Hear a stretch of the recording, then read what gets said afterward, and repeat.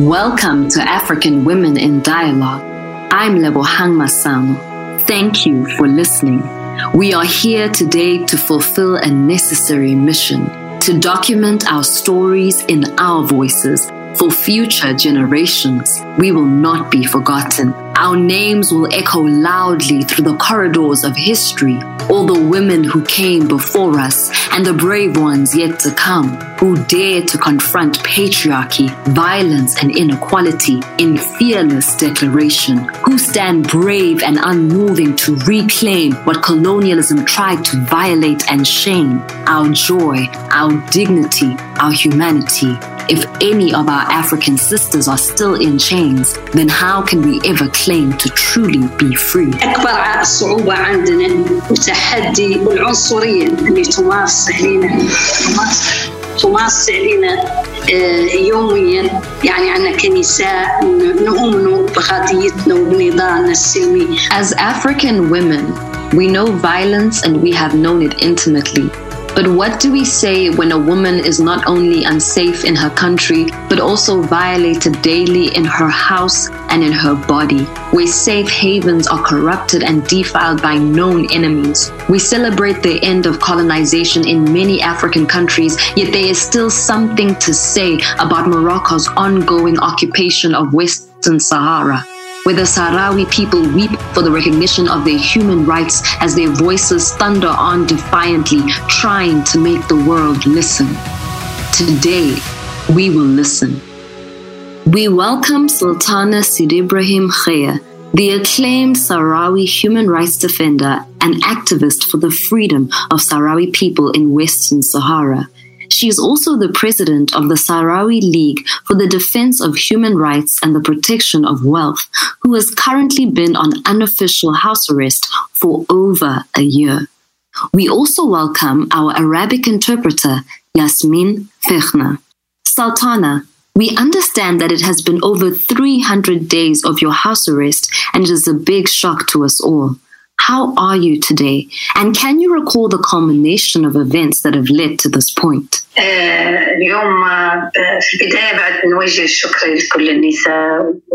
I would like to thank all the women and the young women today. Thank you for protecting and supporting populations and the people that suffer and still suffer until today.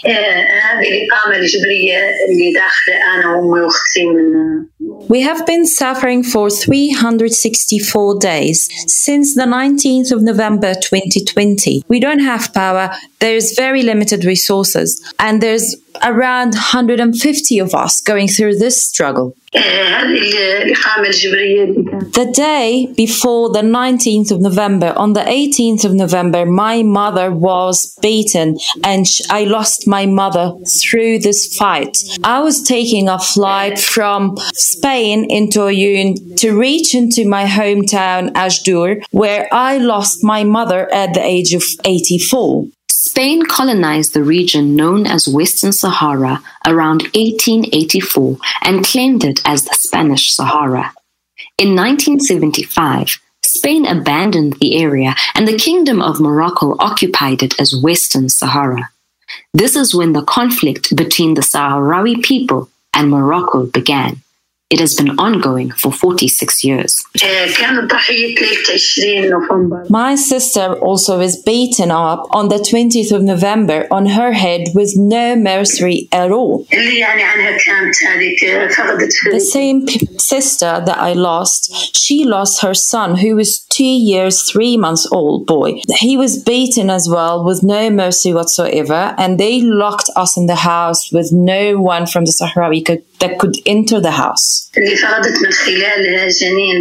I couldn't help my sister. She also lost her baby, she was only 2 months pregnant.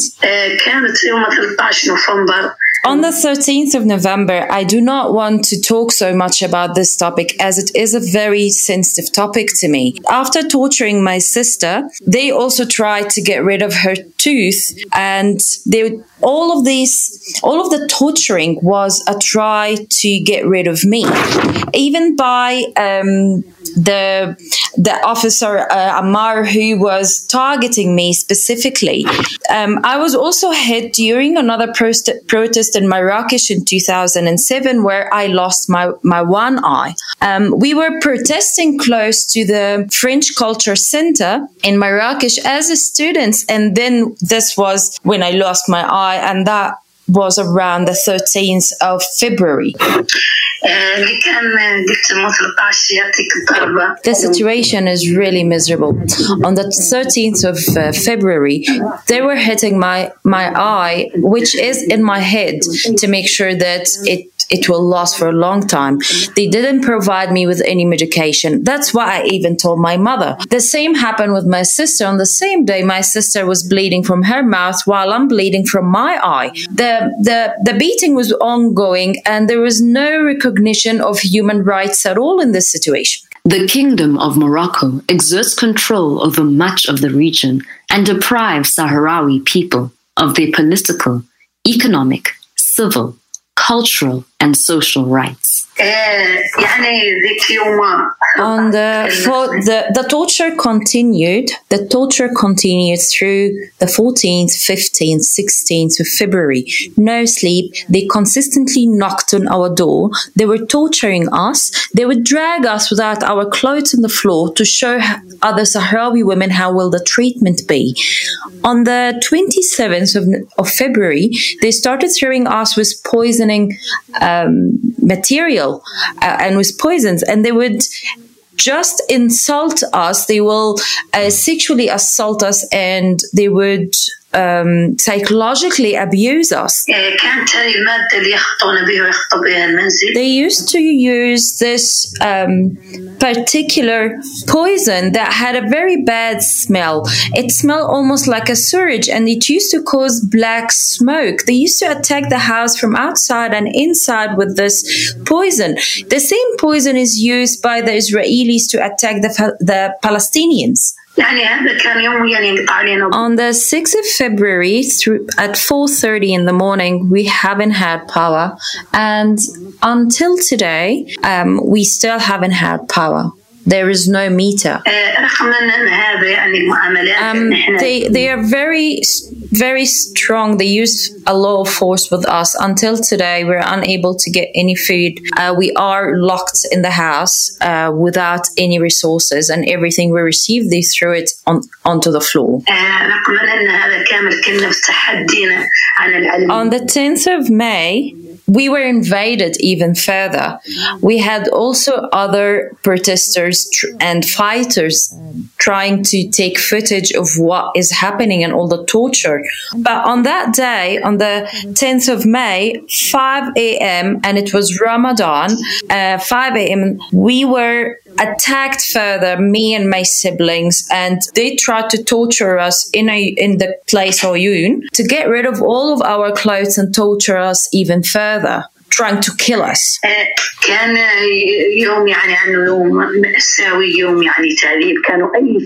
We went through a lot of torture. We faced a lot of challenges. But on the 10th of May, that was the day we decided that would be a national, memorable day. On the same day, my niece was hit severely, and we were all attacked with the poison.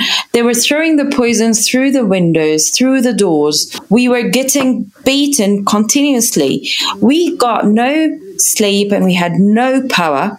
Even my nieces, who are 20 and 19, they were attacked. My brother as well, he was attacked, and he is 63. My niece was attacked continuously, and she was raped with a stick. And after that, they were attacking my brother, who is 63, while every day they raped my niece, who is a young girl. They raped her with a stick on a regular basis. In 1993, the United Nations Human Rights Council declared systematic rape as a crime against humanity that is punishable as a violation of a woman's human rights. In 1995, it was declared at the UN's Fourth World Conference on Women, also known as the Beijing Conference, that rape by armed groups during wartime is a war crime. The days were a piece of hell. We were attacked all the time. They were throwing the poisoning material on us. They would throw poison on a daily basis. Everyone would run away from our neighborhood. Our neighbors would run away. The police would come and attack us on daily basis. They would start attacking us from 4 a.m. I'll be in the house with my sister, my siblings, and my mom. And since then, my she got diabetes and blood pressure, and that started from the 12th onwards, and it hasn't stopped. They attacked our house on the 22nd at 5:30 a.m. in the morning. On the 22nd, they attacked our house at 5:30 in the morning. It was me and my other 2 siblings. One of my sisters was visiting us from Ayun, and her son was with us, and they continued to attack us and hit us, and he could see all the attacks, and the baby was crying all the time. We were severely tortured. They started to throw the poison on us and on the house. They started to throw the poison on the furniture inside the house. Because they were attacking us, we got COVID as well, and they did not give us any medication for COVID. I was sick for 27 days without any medication, and they did not allow us to even open the doors to seek treatment. It's been 27 days without any treatments. We are living in absolute hell. And since then, we haven't received any income. I come from a very, very prominent family. We have a lot of commitments. So being that isolated for such a long time has a bigger impact on me and my family. My sister attempted to leave the house once was attacked even further. They cracked her back, they cracked her neck, they started to pee on all of our sores to make sure we are in pain even more. It is absolutely in the most violent way, no mercy, and they tried to put their flags on top of our home as well. On the 8th of November at 5:30 in the morning, my mom and sister, we were all in the house as usual, and we were attacked by people who had the face covered. They tortured us. They injected me with an unknown liquid. Till today, I do not know what was in that injection. Then they threw the poison in the kitchen where we were eating to make sure that everything gets absorbed by the poison. My mother had such a shock, and since then she's been paralyzed. يوم 10 يعني راهي المهم في ذيك الحالة حاولوا يصفنا لهم مع الرابعة فجرا عنهم كنا إحنا نوم. On the 10th, 4 in the morning, we had no sleep because we haven't had any sleep from the 8th, the 9th, and the 10th. My sister, she was here with us from Ayun, and my other sister, my mom, and we were attacked again in front of my mom. No mercy, and they would rape us. They would stick their fingers in us, rape us in front of siblings and our mom. That has been happening since yesterday until 7:30 p.m. Our life is very rough, and we are free women. We are in danger. We know where we're heading. We know what's our destiny. We're currently isolated from the people, from our cities, and they're practicing every violent attack on us. We are asking African women, we are asking free women to support us. We are no terrorists. We are trying to seek our rights. We've been fighting since 1975 until today. Sultana, we acknowledge how immensely difficult it must be for you to even be with us today. And we appreciate that you were even able to share and recount all of the trauma and violence that you have been put through. Our thoughts are with you and your family, and we hope that we can be able to use this platform to have your voice, to reach out to people, to make people aware of your situation. And we really do commend your bravery and your ability to wake up each day and to continue. And thank you so much for being with us here today. I thank you on behalf of my people. I thank you on behalf of my family, and we do need the support. So I thank you from the bottom of my heart. Thank you. And we wanted to just take it in a different direction for a little bit. You know, this podcast, African Women in Dialogue, we are here to document the stories of amazing African women who are known and unknown, to hear their story in their voices. So today, Sultana, as we ask you to tell us more about who you are and your story, for the people who don't know much about Western Sahara, can you tell us about your country and what it is that you love so much about it that you would be able to carry this enormous cause on your shoulders? أولاً بلد آخر مستعمر في أفريقيا هي الجمهورية العربية الصحراوية. My country is the last occupied country in Africa. It is Western Sahara, and it is a republic, and it is we want it to be democratic. If there's no nation, there's no honor. We want to fight the same way the Algerian women fought, the Palestinian women fight. We want to always fight for our countries, and we try and fight in a peaceful manner. And with all of the talk and the controversy surrounding the independence of Western Sahara, you know, we were personally excited to have a Sahrawi delegation in attendance at our African Women in Dialogue convention in 2019. Can you tell us more about the fight for the liberation of the people of Western Sahara, which, as you mentioned earlier, has been ongoing since 1975? What are the demands and the desires of the Sahrawi people? بالفعل عنا احنا اللي كانت يعني مستعمرتنا اسبانيا واللي يعني we were colonized by Spain, and then there was an agreement between three countries, Spain, Morocco, and Mauritania. And they decided to occupy the Sahrawi as, of course, for the benefits. We've been struggling since 75. It has been 29 years without peace. We're still in war. Since the 13th of November, Morocco created an agreement, and we're currently under that agreement. We are currently occupied under Morocco. And can you please tell us more about your role as the president of the Sahrawi League for the Defense of Human Rights and the Protection of Wealth? What does your role entail in this position? الموقع يعني هي موقع جغرافيا هي الصحراء الغربية. From my role, I try to fight for my country. My country is surrounded by Mauritania on the north, and we want to fight for my country. We want to be free like any other country in the world, in Africa. We want to live like other countries live, without violence, without attacks. We want to live in peace. We want to fight for the soil of my country. We are the last occupied country in Africa, and we would like to be liberated.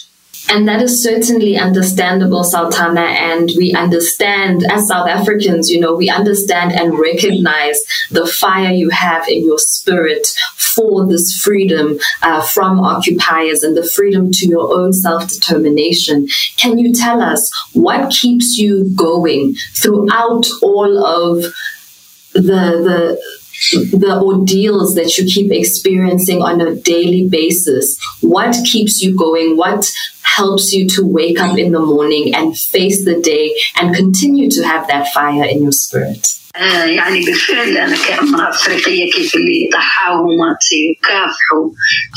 I'm very aware of your country and how you fought hard against apartheid and against racism and dictatorship. We are Sahrawi women. We learn from you as well, and we fight taking your energy with us. We fight every day because we know we are right. We fight every day because we know we are rightfully so. We are women who are fighting for freedom. And in this fight that you continue every day, Sultana, what have been some of the greatest lessons that you have learned? المقاومة من أجل يعني حقي. I've learned resistance, to fight for my rights, to fight for what is true, to be patient, to have courage, to continue fighting for a next generation that will be impacted by our choices today. I've learned also from other freedom fighters' decisions with us, other female freedom fighters. Thank you. And we are indeed the custodians of the future generations. And Sultana, as you are showing us what we do today, the fight that we put up today will certainly determine the of tomorrow.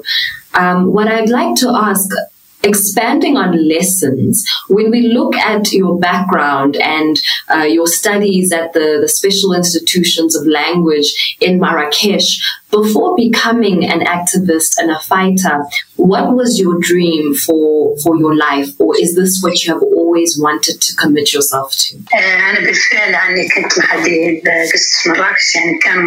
My hopes and dreams that time was to continue studying. I went to Marrakesh running away from the occupation in order to study and further my studies in French. I really love the French language. But I was arrested and then they popped my eye, so I couldn't study further, and that was done intentionally. But I still love the French language, and I would have loved to continue. This arrest that you speak of, is this the same arrest that happened at the Saharawi student celebration when you had a peaceful protest at the time? Is that the one that you're referring to? والله يعني يوم 9 ماي كان عندنا تخليط ذيك 10 ماي اللي كنا يعني مرقنا يوم 9 ماي. That's correct. It was a peaceful protest during the studying time, and we were walking as students. They threw tear gas on us, and they attacked the students, and they arrested me for 18 days. Wow. And before that, when we take a look back at your life,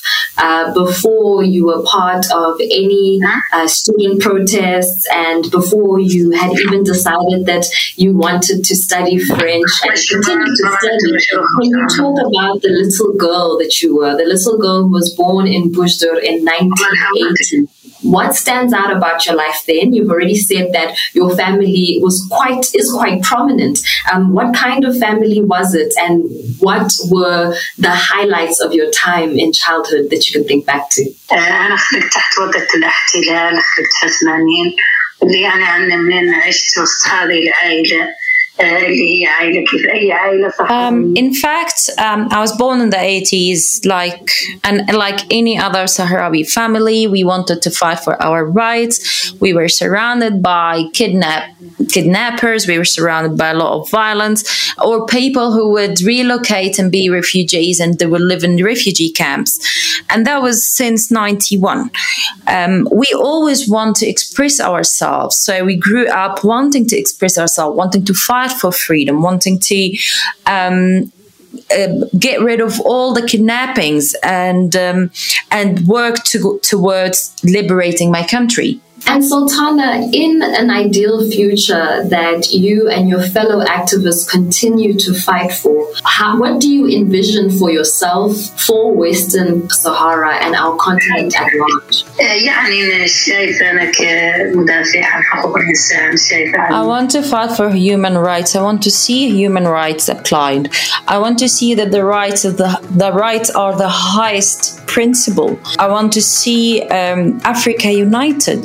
I want to see their last occupation is free, to be the democratic Saharawi occupation, to be freed.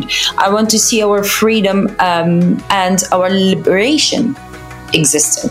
Thank you, Sultana. And that brings us to a close for the first part of our interview. And we thank you for telling us your story in your voice and allowing your voice to ring throughout the continent. حتى أنا نشكرهم ونشكركم أنتم اليوم، يعني هذه جلسة لي وحول معاناة المرأة. I thank you so much for giving me this opportunity and for putting an example of what African women can do through your platform. I would like to thank you also because you are now our voice, because we are currently occupied, we are isolated. So reaching out to us, you are currently our voice. Thank you so much for setting the example. I'm hoping that they won't cut my internet because they usually cut it. So I'm glad we had this opportunity because they monitor also my internet. We're so happy we had this opportunity too. Thank you, Yasmin, and thank you, Sultana. And Sultana, you continue to be in our thoughts for your freedom personally, that of your family, and that of the Sahrawi people. We will stay in touch, and thank you so much for the opportunity. African Women in Dialogue is a podcast created by the Zanele Mbeki Development Trust. My story in my voice. Thank you for listening. Be sure to follow our social media for updates. We'll connect again soon.